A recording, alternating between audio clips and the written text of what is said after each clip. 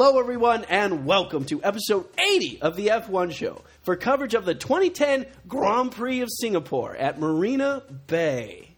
I'm Robin Warner. And I am Jim Lau, and we have a terrific show for you, as always, with lots of coverage of news since the last show and some updates on new faces in the field and 2013 car introductions and all that, as well as the usual coverage of qualifying practice and racing and more. Stay tuned. Please do.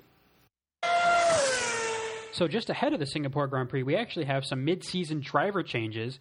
We've seen a couple of shifts around back at the back of the field. But not like the driver changes we saw last year in 2008, where it was freaking 19-year-olds that didn't know what was going on, never seen, an F1 paddock before. Yeah, so these were veterans. We had seen with the HRT team. First, it was Karen Chandok and Bruno Senna, and then Bruno got the boot for Saka Yamamoto, and then Karen Chandok got the boot, and they've been switching around. Right. And now it's Saka Yamamoto had a nosebleed or something, and Christian Clean. Yeah, so they're bringing back a veteran Christian Clean who raced with Jaguar a few years ago, and then he ended up being an F1 test driver for a while. Yeah. And I think he was with the Red Bull Junior team for a year as well, or half a year, or something like that. So that's what I went, Jaguar, Red Bull, test driver. Something like that. So it's good to see him back as a familiar name and face on the grid. And also, Nick Heidfeld is in to replace Pedro de la Rosa at Sauber. And Nick Heidfeld being, I think, the most experienced F1 driver without a win. Yeah. And obviously a real talented guy. And that's one of those drivers that we had talked about in the past when there's these new guys getting drives and guys are coming in with money. And when you see someone like Nick Heidfeld not having a drive, and some of these new guys have just being able to make deals. And I think it's a really solid choice, too, because, Pedro de la Rosa, he's a great guy and everything else, but, he just was not, once Kamui got comfortable in that car, he was way outperforming Pedro de la Rosa, and it was just clear that he didn't have something that he had before in terms of racing. Even as a test driver for McLaren, De La Rosa setting really fast times in Friday practice and so on. Like it seems like as a development driver, he may be right there. And as a sub, he's been a sub a couple of times, and he was not as fast as the regular McLaren driver, but he was competitive. Yeah. But, in race condition, for whatever reason, De La Rosa just never quite seemed to have it, had a lot of failures and a lot of kind of, just little incidents and so on. And his qualifying pace was never great. Yeah. So, anyway, Nick Heidfeld and Christian Clean back on the F1 calendar. And, so Sakan, I don't know if his deal was more financially motivated, or was because he ran over his pit guy, last race. No, I thought he was injured or something happened to him that's why he's out. It's not that he's been replaced, it's that he's been injured. Oh, well, I guess we should have researched that a little bit more, but we didn't. No, we didn't. But the other discussion that's been going on is about the 2013 rules. They're starting to talk about, more drastic rewrites of rules just because we haven't had enough of those in the last couple of years. Exactly. But it's a big overhaul they're talking about. Not, we're going to change the front wing height, or no, we're not going to allow pit refueling anymore. We're talking about bringing ground effects back. They're talking about turbocharged engines back. Some real serious changes to try to change and improve the racing and keep F1 relevant in terms of the automotive industry as a whole. So real quickly, before we go into depth on the changes, do you think F1 needs an overhaul right now? Yes and no. Okay. I'll put it that way. No, in the sense that in a lot of ways, the championship's been really great. And there's definitely a very strong argument for if it ain't broke, don't fix it. Mm-hmm. But they've been these rule changes that have been coming almost every year that have been reasonably significant have been to try to improve the capability of the cars to run close to each other and not lose tons of grip from all the aero efficiency and everything else. And they've basically failed to do that every time. And so I like the idea of taking a real serious attempt at getting the grip away from the upper aero and making it more mechanical and more ground level, which is what the ground effects would do, and allow the cars to simply just run closer to each other. Because what happens now is if you get within 50, 20, definitely 2 or 3 car lengths away and closer, the front wing doesn't work nearly as well. The rear wing starts to get a little iffy, and you can't turn in as quickly. You just do not have as much grip. So that makes it harder to pass in an F1 car than it does in a GP2 car or a Champ car or an Indy car or basically any other kind of racing. And that's what's been wrong with the sport, and that's what could definitely be better. Okay, but that said, I think the championship is as close as it's ever been, or at least in a very, very long time. We have had some exciting battles. Some of them have been more strategic and, races in the pit road and things like that. But I'm still excited by F1 in its current state. Oh, absolutely. But the big thing that F1 still, I think, never has done very well is passes on track. Yeah. And you could definitely stand for more of those. I could deal with more passing on track. Now, the other side of it, though, is the other thing they're talking about is going to a turbocharged 4-cylinder engine with significantly less horsepower. We're talking 500 to 600 horsepower. And then making up that horsepower delta with a more powerful hybrid system. Hit that KERS! Exactly. So we're talking, instead of an extra 80 horsepower for 6 seconds or whatever, like an extra 200 to 300 horsepower all the time whenever you can actually manage to make that power. That's kind of the idea. Yeah, hopefully they would open up the all the restrictions, not only on the power, but also just the way you can use the power, because that's been something you and I have agreed on, is if they can make more power out of KERS and generate more power under more extreme braking and so on, they should be able to do it. And that's the kind of thing that I think drives the technology forward and make its way into road cars and so on. But here's a key question. So the idea behind this is to keep F1 relevant to the auto industry. Do you care about that, Jim?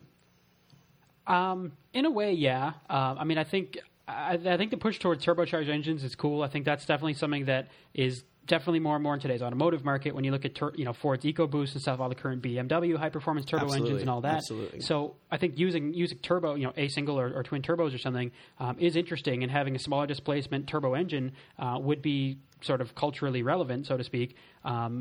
But going to a 4-cylinder may be a bit extreme. I mean, that's a bit debatable as far as I don't know what the dynamics of that would be. And I guess in F1 land, you take anything you know about automotive engineering and just take it to a ridiculous extent, right? Right. So I'm sure they could make crazy horsepower like they used to back in the old days with 1,200 horsepower and stuff like that. Sure.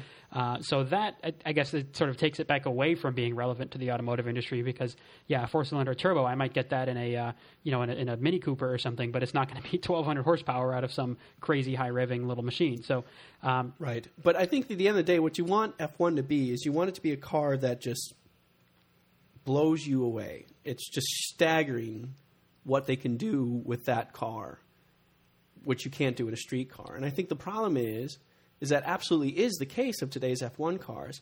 It's just that it's hidden. It's staggering how well an F1 car can brake and change directions and accelerate. But it's largely due to aerodynamics. And that's just the wings and the shape of it and stuff like that. That's not this, they've got this crazy engine material that revs to some crazy number that does this or that. Or, there's not the cool, visible technology numbers you can kind of state that. It's because they got VTEC on there. Exactly. So those are the type of things. It's like, it's because it's got this, really wavy shape in the wing that makes it sweet. Like, that's not as sexy. It's not as easily repeatable to your friends. Like, F1's got this cool new X or Y. I mean, that's kind of the... Or my car's got this new thing that came from F1. Right, exactly, absolutely. Because it's getting to the point. I mean, what's ironic is that Ferrari is starting to use a lot of aerodynamic bits on their road cars that are illegal in F1. Yeah, flexible front wings. Movable aerodynamic pieces. Movable aerodynamic pieces and all these kind of things. Magnesium engine blocks. These type of things that... turbochargers. Well, not Ferrari, but yeah. Those are the type of thing. So it's kind of interesting. It seems like ultimately what you really want to do with F1 is make sure that whatever you do, there's more engineering flexibility. Yeah, and I this, if for long-time listeners, may sound like beating a dead horse for me, but is this a DHB? We got a DHB warning. Ding, ding, ding. What makes F1 great to me is sort of thinking, what if you had like all the smartest engineers you could come up with working toward the same goal of some really amazing piece of engineering? What would you end up with? And if the goal is a really fast lap time, then these cars are kind of what you would come up with, except that it's within the rules of F1 and within all which are so defined now down to just the specifications and everything.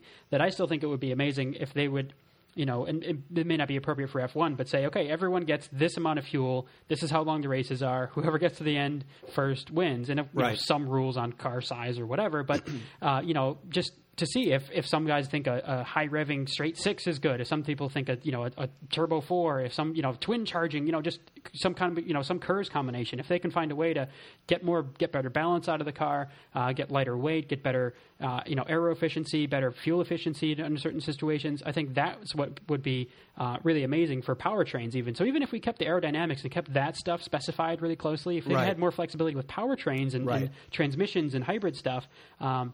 That's the kind of thing that I think could, not so much in day-to-day technology, but just in the philosophy, trickle down to automotive, to automotive companies. And Ferrari could sort of, say, hey, this is the kind of engine design. We think this, whatever narrow angle V8 works really well, or we think or I know the VW conglomerate with the Veyron is all big on like their W engines. And so if they had a race-proven W12 or something, W16. And that W engine is for packaging, right? And that's very important in an F1 car. Yeah, so things like that you could, or Ford could get back in it and say, hey, it's an EcoBoost F1 car. I mean, who knows, right? But absolutely. I think that would be that's my idea, and it's I agree, far-fetched, but it's interesting. At the end of the day, to me, the least sexy thing to talk about a car is its aerodynamics, and that's by far the most important part of a modern F1 car. And it'd be really great if you could make mechanical grip and the engine a bigger part of the package again.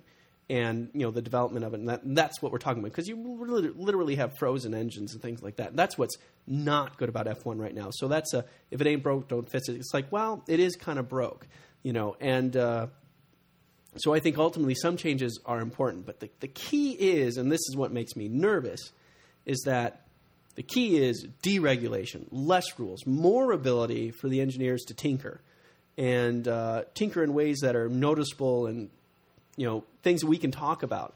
And I'm concerned that that's not going to happen. So we'll have to see. And one last note on trickle down to street technology. I think maybe Bridgestone or next year Pirelli could sell fancier tires that had green stripes around the edge. I like that. And then you could be like, dude, I got the super softs on. Isn't that great? And then I could be like, oh man, on fourth lap I had to change them. They're blistered, no good anymore.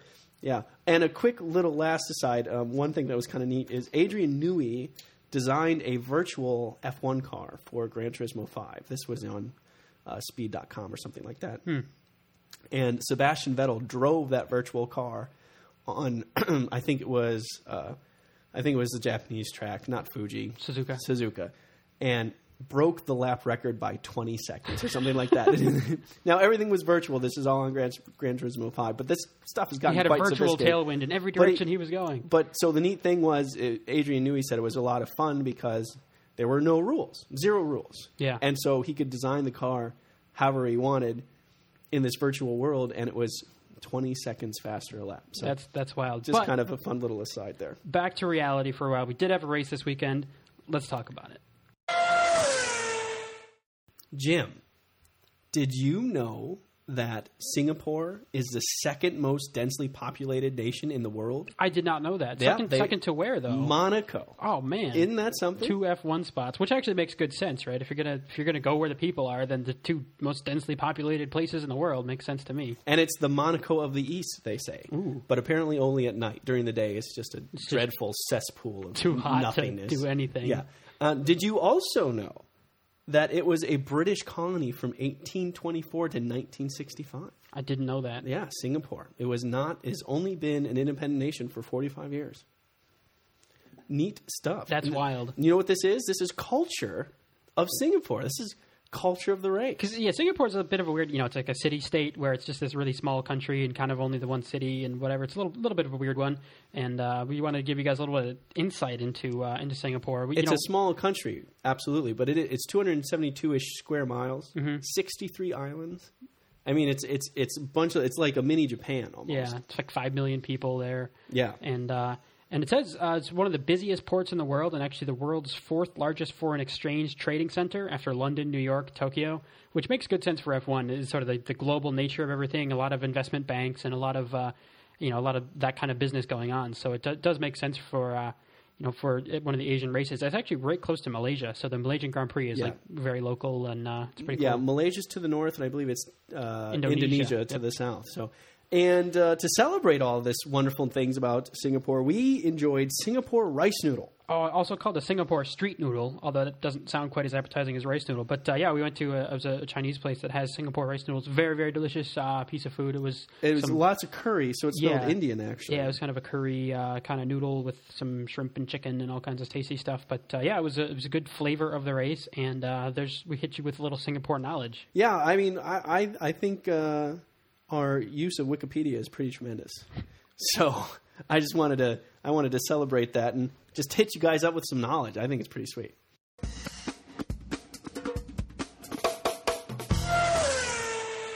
So the race weekend started in Singapore on Friday, as always, and with sort of some wet but drying conditions. Because this is all run, it basically starts just after it gets dark there and goes on into the night for the practice and sessions and everything. There's water on the track still, not really standing water, but definitely wet spots, which made practice a little bit more interesting than usual. And we definitely saw some people getting a little bit offline and getting onto the painted stuff and spinning around. Absolutely. And the curb hopping was really sort of the story of the Friday practice with some of the new curves they put in. They reprofiled a couple of the chicanes. Yep, and this is with 40% of the track being repaved as well, so it's still quite bumpy. Yeah. And the new corners, the curbs were pretty jarring, it looks. Yeah, so I saw one move Sutil made where he just got apparently too much curb or too much speed over the curb, and the whole car was airborne, and just as it came down, just broke the front suspension. I think his left front just came off, and it was kind of a wild failure. But we did have transmission gremlins for Alonso, and which actually reminded me of 2 years ago, the first Singapore race, when Red Bull had some transmission gremlins that I think they put down to electromagnetic interference from buried rail subways, car, some underground railroad stuff or whatever. It was kind of wild with the kind of interference they were saying, and Ferrari's like, no, it's totally different failure, different altogether. But that did not bother Lewis Hamilton. Did not bother Sebastian Vettel at all, who was monstrously fast. Weber was right there behind him, just setting everyone up to think that Red Bull was going to be completely untouchable this weekend. Okay, it was time for qualifying, and I think like most everybody who was an F1 fan, I was waiting for Felipe Massa to really turn out and go for that pole position to really, show his worth, finally take Singapore by the scruff of its neck and, ring it out. And how'd that go for you? Not meant to be. Yeah, apparently. So Q1, Massa's car just stops on track. They hadn't set a lap time at all. It was like on his out lap and just had transmission gremlins, I think it turned out to be. Dead in the water. Yeah, so that was... that's bad news for them. So with that, when everyone else set a lap time, that puts Felipe Massa qualified 24th on the grid. So it was him and all the usual back markers out in Q1. In Q2 though, Alonso had some not an outright failure like that, but they had some concerns. They said the engine wasn't working right. The engine is running weird, and so he brought it in. I think hit Control Alt Delete on the steering wheel, got the thing booted back up. Task list.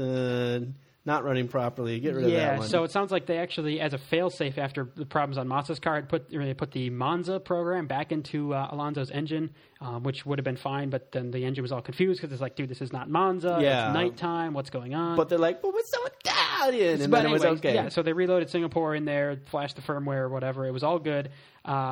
But Hamilton actually had a real good lap and was on top of Q2 for a long time until Alonso found some speed, and then later Vettel actually ended up topping the charts in Q2.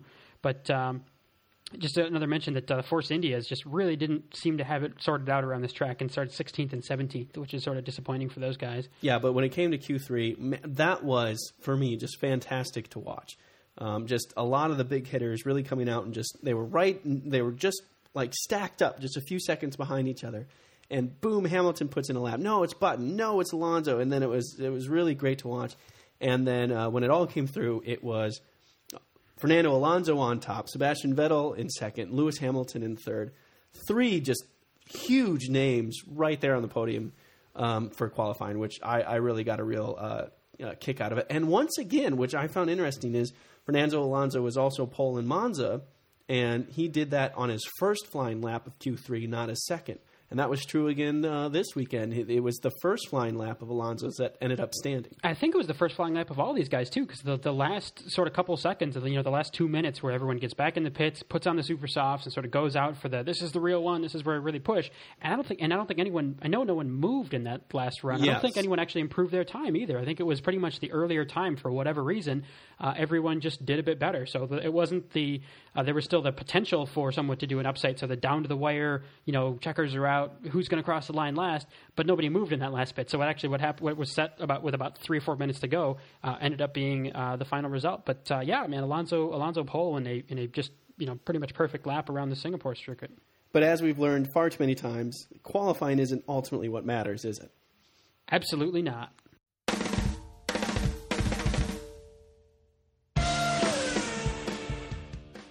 Gadzooks, what a race did we have ahead of us. The 3 true alpha dogs of the sport. Lewis Hamilton in third and anxious to win Singapore for the second time. Sebastian Vettel, the kid, back to his super fast ways on the front row. And the perfect Bond villain, Fernando Alonso, claiming his second pole position in as many tries and is furiously fighting his way into serious title contention. Not far behind were the teammates and remaining title contenders. Jenson Button ahead of Mark Webber. Felipe Massa would have loved to join his rivals at the front, but Ferrari engine computers disagreed and left him at the back of the grid. But as the lights went out, Massa was the only one to make any progress, as the top 5 left off the line cleanly and in unison into turn 1. As the race progressed, Alonso turned out to have one true rival, Sebastian Vettel. The pair traded fastest laps, the others simply couldn't keep up. Just as the race seemed to settle down, a safety car was deployed to clean up a collision between Kobayashi and Schumacher. After the field was bunched up again at the green flag, Hamilton made a move on Mark Webber for third. The two touched, and Hamilton pulled off the track with a broken front suspension and 0 points scored for the second GP in a row. Webber's car held together well enough to hang on to third, despite Jenson Button, who was promoted to fourth by his teammate, put some pressure on the Australian. But that was nothing compared to the pressure Vettel continuously placed on Alonso. But the Spaniard never flinched as Alonso went on to win the Singapore Grand Prix. Vettel stayed clean to finish just 2 seconds behind in second and in front of Webber. Button, the Turtle, held on to finish fourth, followed by the second fastest Mercedes-powered car, Nico Rosberg, in fifth. Rubens Barrichello had a great race, finishing sixth, just ahead of the storming pole, Robert Kubica, in 7th. Felipe Massa made some great lemonade and benefited from Sutil's and Hulkenberg's penalties to grab 8th.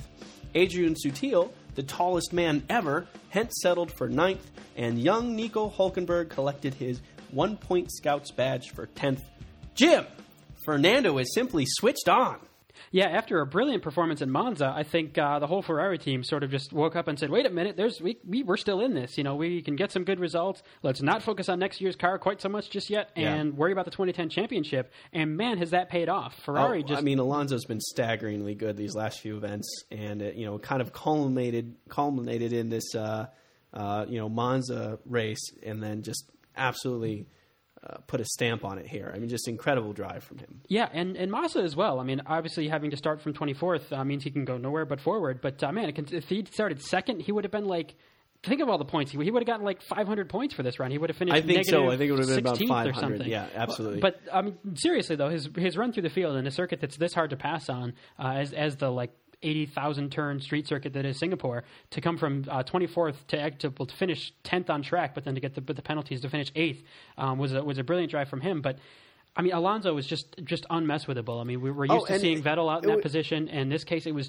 Fernando. It was a mega drive, and he's so easy to hate, but at the same time he's so good. And these last few races, especially, that Ferrari's kind of turned up the wick a little bit. He's just been showing us time after time after time that he is wicked fast, and you cannot take that away from him. Yeah, we've given him crap for his inter-team rivalries and the way he's handled certain situations and interviews and stuff like that. So. But I think as a driver, yeah, I mean, he makes it happen, and it's sort of cool to see this team come back in the championship, because for a long time it was like, oh, it's all going to be about Vettel, and then it was like, oh wait, no, it's not. And what about McLaren? And now it's like, what about Ferrari? So this is great. And the one thing you got to say about it, he's been consistent throughout the season, saying, do not count us out. We are still in this, and we are still going to fight for it. It is not over yet. And he's now second in the championship. In related news, Massa says, I am no longer in the championship. Count me out. It is over now. Did he really? Right? He did. He says, yeah, I had slim hopes, and now I have no hopes. So had a good run, and so be it. Which is, mathematically, he's absolutely still in it. But it is definitely a longer shot. Mathematically, so is now. Robert Kubica, yes. For what that's worth. Yes. Not very much. It did not come to pass, your prediction that somehow things would get crazy for Fernando and Massa would be in a position to lead, and Ferrari would look like idiots for having done team orders back then. Which is unfortunate, because that would have been sweet. And but my point still... I would have owed you several Cokes for that if that had happened. But my point still stands, I think. I think at the time they were both in reasonable contention for the championship, and it's unfortunate that it went down that way. At the end of the day, Alonso's been very, very, very, very good his entire career. So, it's one of those things. And again, today, maybe his chop on Vettel at the beginning of the race was a touch on the aggressive side. But otherwise, no reason, he didn't do anything wrong. He just performed brilliantly. He was extremely quick. Yes. And that's really all there is to say about that. But I do want to talk about Vettel. By Vettel, I mean Weber. I look at the word Weber and I'm like, oh, that must be Vettel. Yeah, the W kind of looks like a V, and the two B's and then the two in the middle, T's. and then Yeah. No, not at all, actually. Okay. No, he had a good start for once. So they had the, not great, but good. Didn't have the usual clutch, bogging, engine, not right rev range situation. So reasonable start. Didn't lose 15 positions, so that's a plus. Didn't lose any, in fact. Right. And then he took a bit of a gamble strategy-wise when, under the first safety car, he decided to go into the pits, and where everyone else stayed out. All the other top four, he was fifth then. Yeah. The other four guys stayed out, and a couple people behind him shuffled up. But Mark Webber just sort of taking a strategic gamble a little bit there, and decided to pit. And that worked out okay for him. He was working his way back up through the field, and it kind of rotated through. But the real drama of the race, as you mentioned in the report, was later on, about 2/3 of the way through the race or so. Just a little bit past halfway, lap 36. Oh well, there you go. Yes, it had to pass Degrassi, who was lap traffic in the Virgin car. And so Weber, Degrassi was, I think, right on the racing line, not really out of the way, not quite doing what a backmarker ought to be doing in that situation, although admittedly it's hard to do on this circuit to always, certainly. Not drive into the walls and still keep out of everyone's way.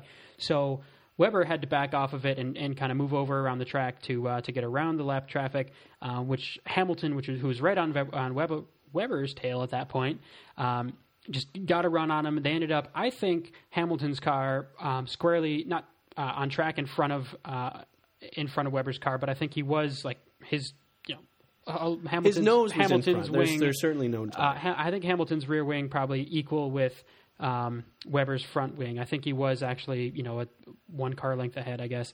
But then Weber was accelerating harder. They came to tight left-hander at the same time and got together. It's the most politically correct way of saying it.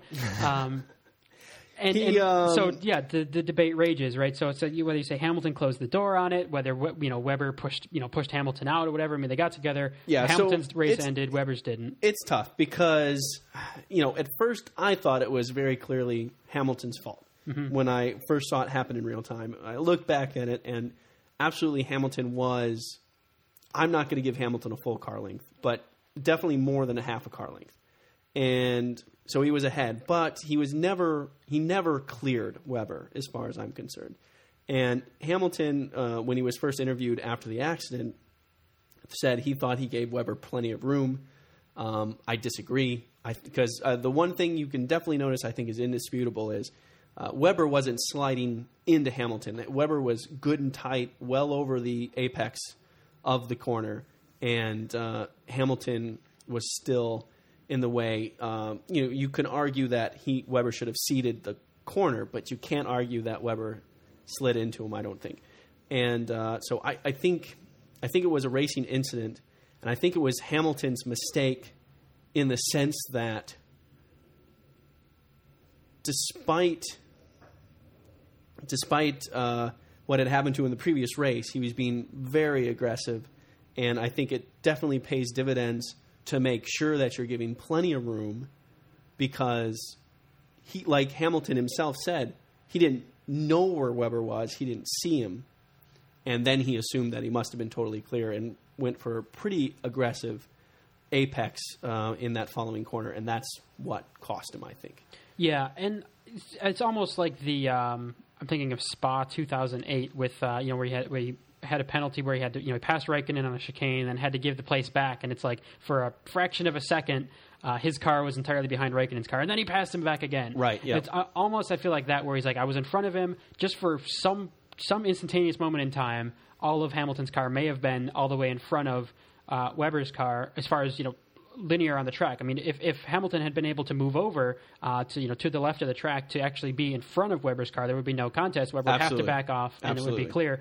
But I think just the way that they got off the previous corner, Hamilton was able to make the pass, but then for whatever reason, different downforce levels, different grip levels, whatever it was, Webber was just accelerating harder. And You're just used to Vettel being the one getting in trouble. That's the problem. Doing the whole radiator spear. Yeah. So I think the only way that Webber wouldn't, could have avoided the crash would have been to back off, but it wasn't a clean pass. I mean, Hamilton's car was not completely in front of it. Right. I don't know how Hamilton thought that pass, like how that would have been good. Like how he would have been like, oh, I can go to the apex now. He must be behind me. So and to Hamilton's credit, he didn't go all the way to the apex, but he said plenty of room, and that definitely wasn't the case. I don't think there was anywhere Webber could have gone except just backing off, which would have totally messed him up right there in the mid corner and all that. I was lucky for Webber that it didn't damage his car at all. Apparently, well, I did take a look at the news, and the car was ready to fail at any moment. Okay, the tire was almost debeaded from the wheel, and he had a pretty nasty vibration. And so he was quite lucky that the thing held together. But yeah, he was lucky, and it was unfortunate. I think the larger question this was brought up on the American broadcast by David Hobbs, and I think it's a legitimate point, is what did Degrassi do, or Degrassi? What did Degrassi do to get out of the way and win? Did he get out of the way? And I think there's definitely a point of contention there. And then the even larger question than that is, why don't they let lap traffic go around the safety car during the safety car period, which is what bunched everybody up in the first place? Yeah, well, it bunches everyone up, and of course with lead guys for position as well as guys that are a lap down. So I think as far as the first part of the question, this track, along with Monaco and probably Valencia, where you can't see around the corners, there's like 30 corners in a lap. I mean, it's lots of fairly tight corners and so on. That it's probably pretty nerve-wracking just driving this track as a backmarker, trying to keep out of everyone's way and still have some semblance of a reasonable race, especially on a restart when everyone's right there. Mm-hmm. So it's like we already talked about. I think all this sort of came from the fact that the whole reason that Webber was slowed down was because of this backmarker, and there's only so he's got to put his car somewhere. He can't just magically jump off the track. There's no runoff at this place, right? To get out of the way. The only counter argument to that I would have is that Glock was also right there, and Glock got out of the way earlier in a better spot. Yeah. But I think all your points are totally fair, and the stewards didn't see fit to give Degrassi any kind of penalty, and I think both you and I agree with that. Yeah, I think if that had happened in qualifying, it would have been a penalty for blocking traffic and impeding someone's lap and whatever. Oh, sure. Yeah. But it just during the race, it is what it is. So to the next point, I do think I think it just makes sense to have lap traffic get around the safety car and have a chance to race each other when the green flag starts. Right. I mean, it brings everything back into line, not only for the front guys. I mean, obviously any lead anyone's built up will go away, but I think having, giving these guys the advantage of getting some track position back up, and getting back on the lead lap, I don't see where it hurts anyone. I mean, I guess the last guy on the lead lap then has, gets lucky by being at the end of the safety car line or something right now. But Right. But I think it just makes so much more sense. I guess the only argument I could see is a safety one is that there's more guys driving out on the track that aren't bundled up behind the safety car. So if there is some hazard on track or something unsafe going on, that there's more cars that sort of are out of their control, so to speak. It's up to the driver's discretion and not bunched up behind the safety car. So that may be their reasoning. But I do think it makes sense to look at that. Because when you look at all the different improvements they're trying to make to safety, some of which is in terms of crashes, some of it, like tire tethers and different cockpit things when cars are flying over each other, and obviously roll hoops and all kinds of things. Yep. But to look at something as simple as preventing crashes from just having really fast drivers and really slow drivers and having to get out of the way and keeping their eyes in the mirrors, I think it just makes sense. I completely agree. And with that, I think we should talk a little bit about Felipe Massa. Who, talk about Mark Webber's early pit stop. Massa pitted after the first lap and got his pit stop out of the way, put primes on, and that was that for him. Interesting strategy. You could call it the inverse of Vettel's strategy at Monza, and it seemed to work quite well for him. Yeah, I mean, he got, like I said, across the line in 10th and later turned up to 8th, but good drive through the field for him, and it was good to see that early on. Robert Kubica, with another interesting, not really strategic call, but just the way pits ended up working out for him, and we've seen this a couple of times this year when, for some reason, usually some kind of, whether it's a tire goes down or whatever. In this case, I guess it was the pneumatic valves, like he lost air pressure or had a slow leak on the air pressure for the pneumatic valves in his engine, but they had to bring Robert Kubica's Renault into the pits, and while he's there, we might as well put some tires on the car. So it was one of these rare combinations where he's light on fuel because it's late in the race, and he's got new tires, and was able to just make all kinds of great passes late in the race, and that and actually got back up.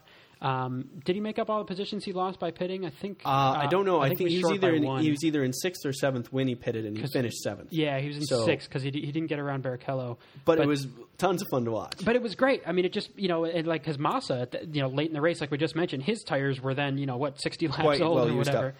Kubica's tires were fresh, and he was maximizing. He was extremely fast. I couldn't. He was making a lot of passes that I didn't think. I was surprised that they could be made, and he made them all cleanly. Yeah, quite impressive driving. I mean, it only strengthens the rumors that he belongs in a Ferrari. Is that going to happen as soon as next year? I don't know how that would work exactly. Certainly would feel bad for Felipe if it did happen, but man, Ferrari would have a hard time, I think, dealing with two drivers as good as Kubica and Alonso. Yeah. And also, like we've talked about in the past, the disparity between the different tires. If any time someone went on the option tire and they were more like Kubica was, and when everyone else was on the standard, getting passed upon, that could also be one of these one of the keys to cracking overtaking, where we still, some guys. And what was interesting though too with Kubica is he went on to the harder tire. He didn't go. You'd think for the last, for a blast for the last whatever it was, 15 laps or something. Right. He would go to the super soft and make the most of it. But apparently his car they decided it worked better with the harder tire.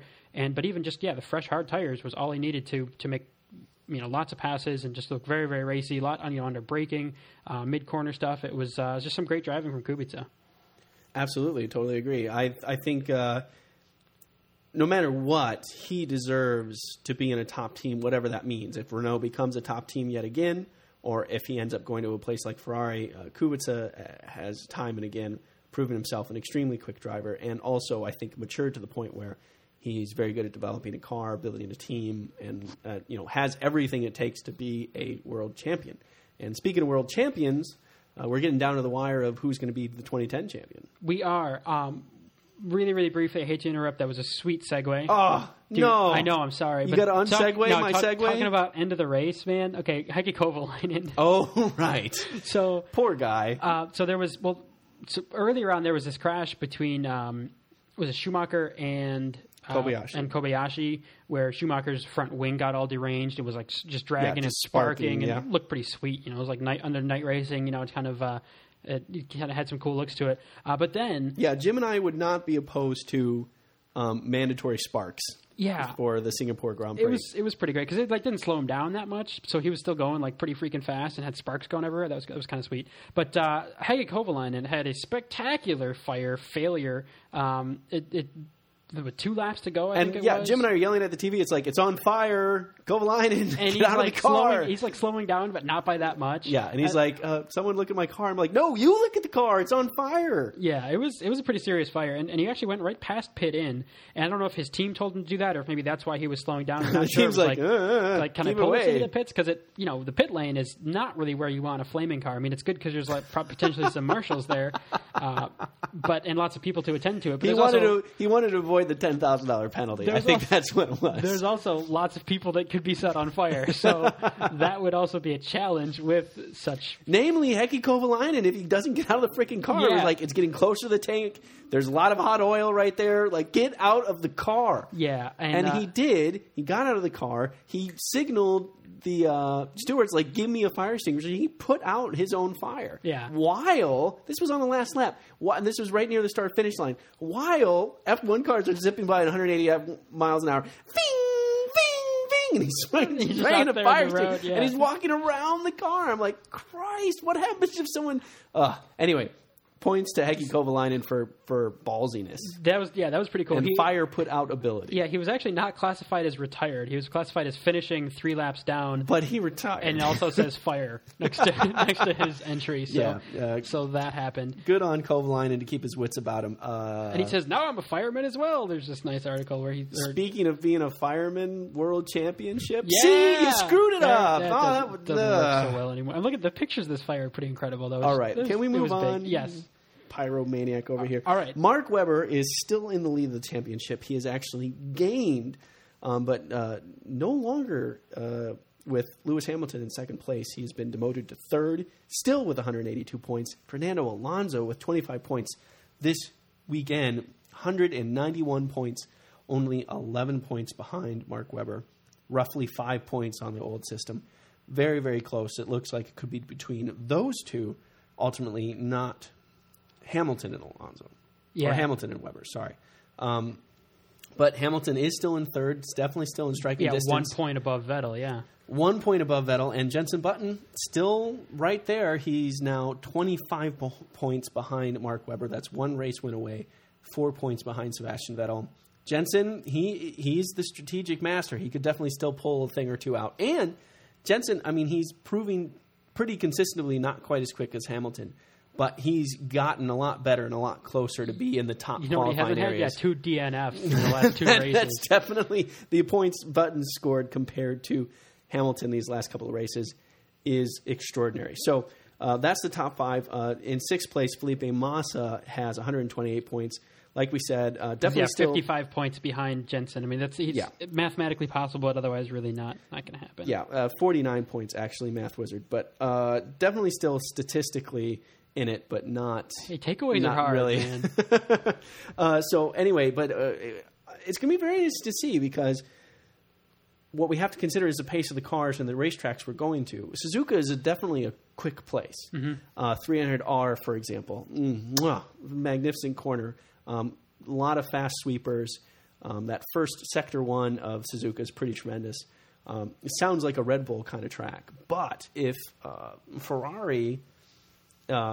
is good enough for Alonso to do what he's doing, it could be very, very exciting to watch. I'm definitely excited. We've seen some magic from Alonso, and I have to correct you on the 130R. I don't know what. Oh, what did I say? 300R? I don't know if that's... It'd be better if it were 300R. No, and I think that's the corner radius, and so a 300-meter radius would not be very exciting. Well, it'd at be all. like a oval. Yeah. Anyway. Hence worse.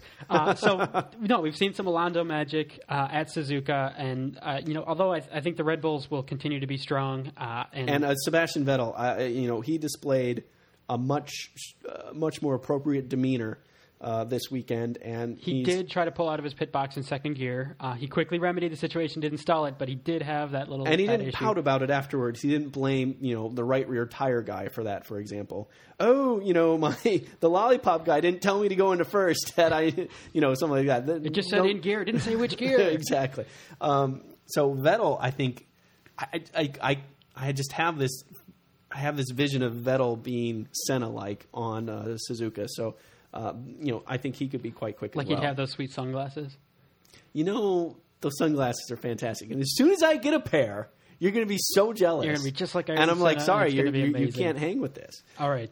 But anyway, so yeah, I'm looking for the Red Bulls to be very quick, and I don't know, the McLarens. It's harder to say. The car itself seems to be struggling a little bit. Lewis Hamilton is brilliantly good at about muscling it together, but that makes a lot more sense at a place like Singapore. He also happens to crash out of the races a lot.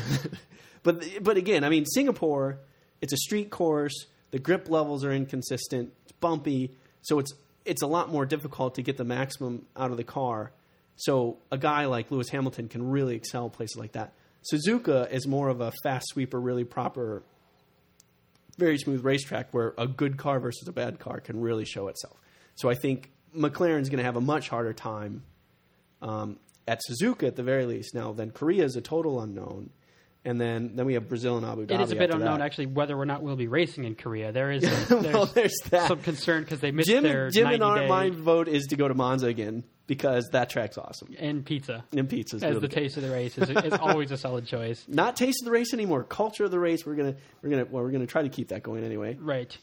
So anyway, you're talking a little bit like predictions, but we are not ready for that yet. We've still got to we got to hear from our fans first.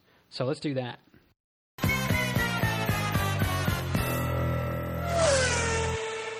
Vanessa Satur said, Singapore is Fernando's 25th win. He's equaled Lauda and Clark and is now 6th overall in F1 wins, behind Schumi, Prost, Senna, Mansell, and Stewart. Absolutely superb drive. Vanessa, thank you very much. You are one of the many, many fans that gives us awesome feedback and observations, just like that one I just quoted. This is listener feedback. This is what we're all about. It's fantastic that we can have this. 747 people like us on Facebook, Jim. That's a lot of people that like us. Be a part of it. And there are countless numbers of people that visit f1show.com. Yes. 10 people actually left comments, or some people left 10 comments on the post. But if you go to f1show.com, that's the place to find information about our Facebook page. There's a link to it right there. Our Twitter stream, we're at the F1 Show if you use the Twitter nets. But also leave comments right in the post there, and you can also go and look at old shows and see everything there. But I want to acknowledge the people that left us comments on this past episode from the Italian Grand Prix.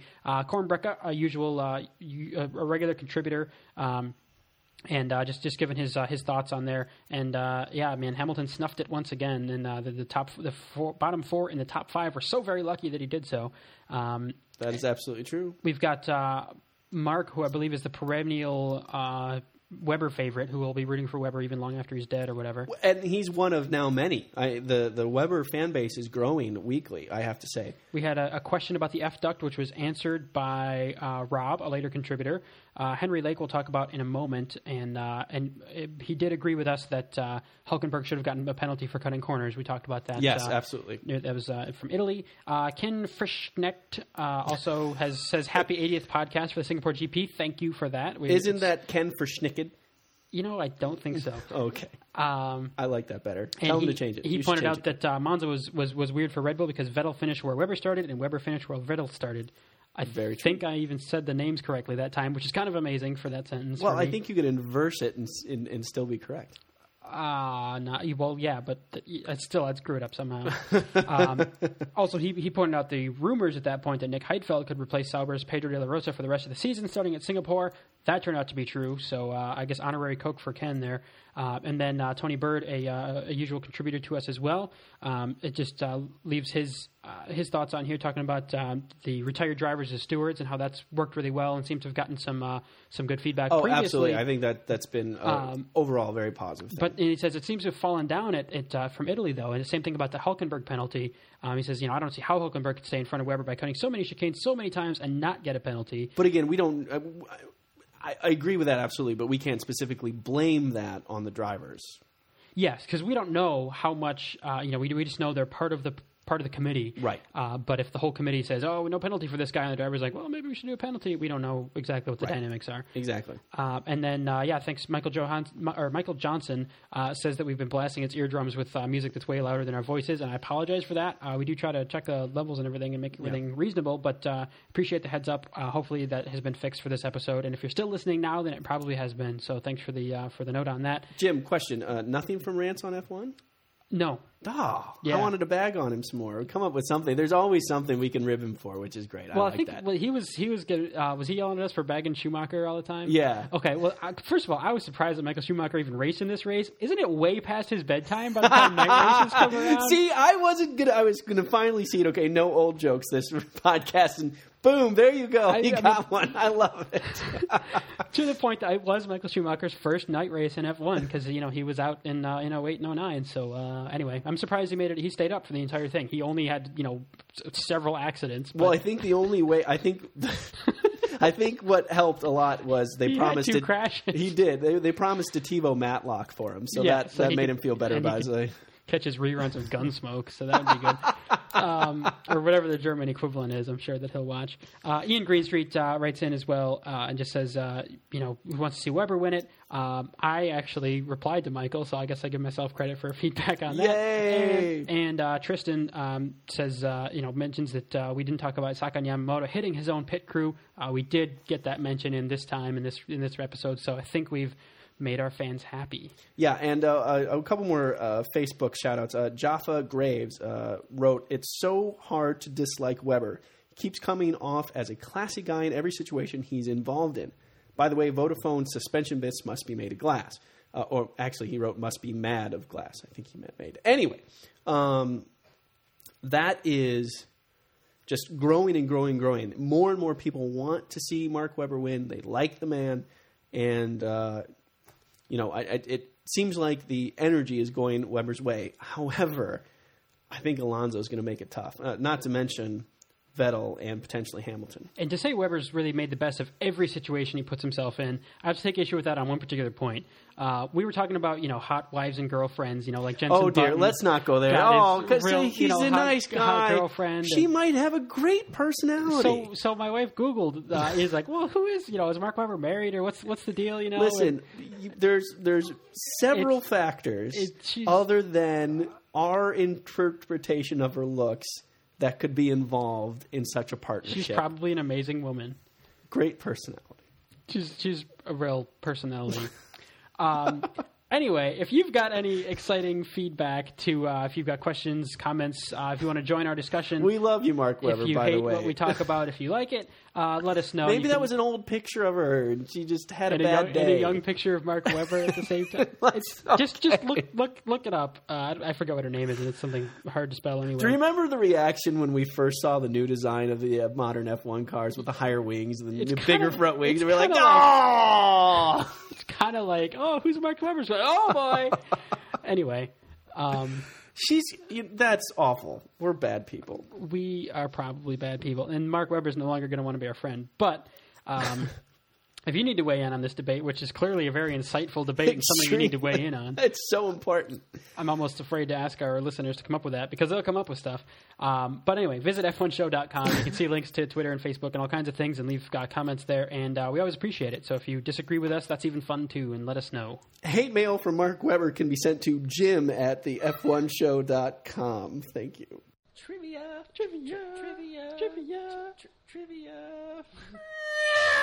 Of course, that means it's trivia time, and as the races from the last race we had at Monza, from just really fast racing and sweeping corners to this race at Singapore, which is all tight, twisty, slow, technical corners, that's the nature of our trivia questions as well. So the last question was we know Monza's the fastest track in F1, and what was the fastest lap ever recorded by an F1 car? And it was sort of a cheater question in that it was at Monza, so it was not like, Indianapolis 500, sometime there was a lap that was really fast. Or although whatever. We did get a guess. Somebody did think outside of the box and guess that it was the F1 car lap done by the Stig on the Top Gear track. Yeah. And that may be possibly a lap time record because it was under a minute. Or it was just around a minute, but we were thinking of the highest average speed. Fastest in terms of speed, not and quickest. certainly the Top Gear track wouldn't have been that. So that was wrong. So the answer was 1 minute 19.525 seconds. Driven by none other than Juan Pablo Montoya, El Gordo himself. El Gordo. Which over, if you do the math, see how long is Monza? That works out to 162.968 miles an hour. Average speed. Whoa. Which is pretty great. That was in the practice, in Friday practice for the Italian Grand Prix in 2004. And that was back when practice times set the when you got to go out on your single flying lap qualifying. So it was officially recorded during an F1 session, but it wasn't in qualifying. That wasn't pole position time. Actually, Rubens Barrichello had the fastest qualifying time. He was on pole for that race, but his lap wasn't as fast as JPM's practice lap. So, and of course, that was back in the day where they ultimately had less downforce, and they still had the 3-liter of V10s. Yes. So yeah, man, just about 163 miles an hour average over the course of the lap, which is pretty great. And that's your answer. So moving on, we're talking about slower racetracks with less than ideal results for everybody. Street circuits usually have lots of retirements. And today was no exception. Yeah, absolutely no exception. We had officially 8 cars out, although I'm going to go ahead and say that Heikki Kovalainen's car, or hulking wreckage, burnt, carcass of a car. Yes. I'm going to also call that a retirement and say that is a bold statement, yeah, sir. 9 cars out of the race, so lots of retirements, and so let's look at the last time we've had a race with no retirements. There have been a few. So they, what's the most recent race? And I'm trying to think back over the last couple seasons, and you have to go back a little bit to see the most recent race where every car that started finished. I'm going to give you a hint. Simple as that. I'm going to give all of you a hint. Uh-oh. This race was not Singapore. That's a bold hint. Bold. Not really. So, contact us in any of the ways that we mentioned, f1show.com, comments, whatever, Facebook, Twitter things, and with your answers to that question, your best guesses. And, just try not to be just a cheater and look it up on Wikipedia. If you don't know it, whatever. Otherwise, you can be like us, where we just looked it up on Wikipedia. But hey, you're scolding people for doing what we did. But we did it first. True enough.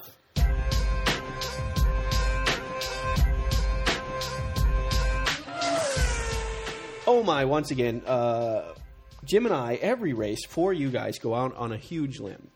2 weeks, 3 weeks, even 4 weeks in advance of the next GP sometimes. So it's almost like it's a small limb because it's less secure than a huge limb, which would not be so much of a risk. Okay, we go out on a long, small limb that bends over. Anyway, to predict for you guys, which of course we did for Singapore, and I have to say it went brilliantly awful for me. But be that as it may, it happened.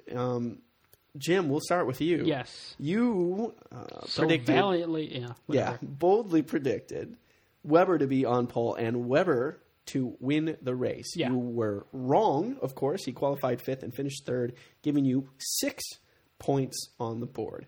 I, however, decided that no.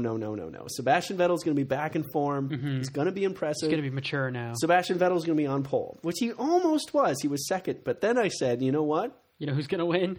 Hamilton is looking awfully good. He's very aggressive, so on and so forth. Yeah, this is after Hamilton crashed out of a race for some accident damage for being a little bit aggressive. Recover from that and do that. Point being, Hamilton finished 19th, not 1st. That gives me 19 points total because Sebastian Vettel also finished 2nd, not 1st. So, Jim, you win. You win 13 Cokes. Congratulations. Sweet. How did I do against the stat model? Oh, dear. Well, see, here's the thing. Oh, boy. Fernando Alonso at Monza secured pole position and won the race. Yeah. The stat model then stupidly says, well, that's going to happen again. Fernando Alonso is going to get pole and win the race. That's exactly what he did. Kind of how that went. So, the stat model had a perfect score, 0 points, owned us both. And we also had a fan predict, as always. And we were actually pretty nice this time. Henry Lake, we picked, who had Vettel to be on pole and Vettel to win the race. Of course, he did not. He was 2nd and 2nd. That is 2 points for the fans. One of your best scores this season. So good job, fans. Good job, fans. But who cares about that? That's the past. That's old stuff, man. Suzuka is coming up. Mm-hmm. We've talked about the track a little bit already. 130R is one of the corners. It should be 300R. Shouldn't be. It's better at 130. One of the many great traits of the track, not to mention that the track crosses itself It's like a figure 8 kind of thing. Yeah, it's very, very cool. Weird looking 8. There's a bridge. Everybody, there's a bridge. Don't panic. How do you think it's going to happen? Blah, blah, blah, blah, blah. Vettel. Wow. Yes. Okay. There it is.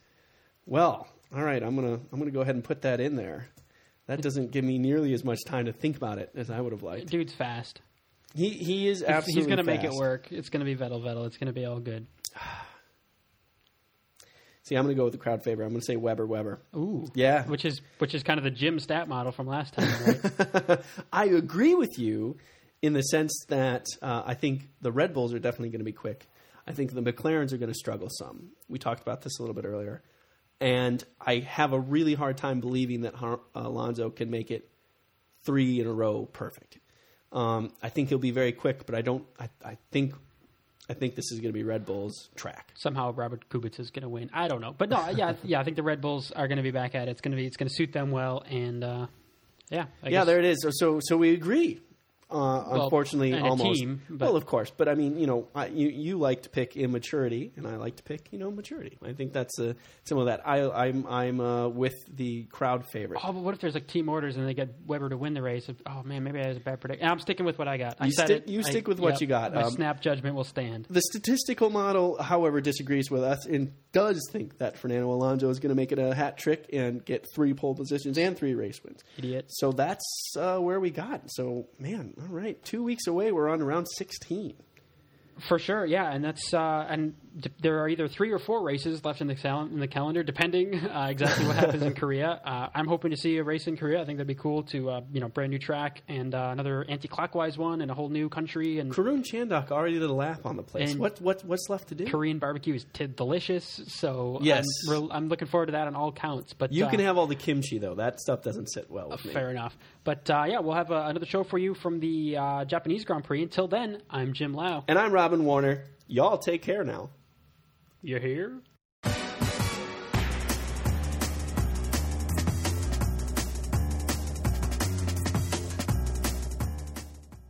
The F1 Show is hosted by Jim Lau and Robin Warner. Many thanks to our editor, Jim Lau. We couldn't do trivia without our fact finder, Robin Warner. A tip of our hat to producers Robin Warner and Jim Lau, as well as our executive producers, Robin Warner and Jim Lau. Of course, 1,000 thank yous to our excellent catering service, Restaurants. And finally, we'd like to offer a huge thank you to Bio Bonsai for use of their song Inspector B from the Big Band album for our outro and intro music. The F1 Show is brought to you by 2 Americans who love the sport of F1, Jim Lau and Robin Warner.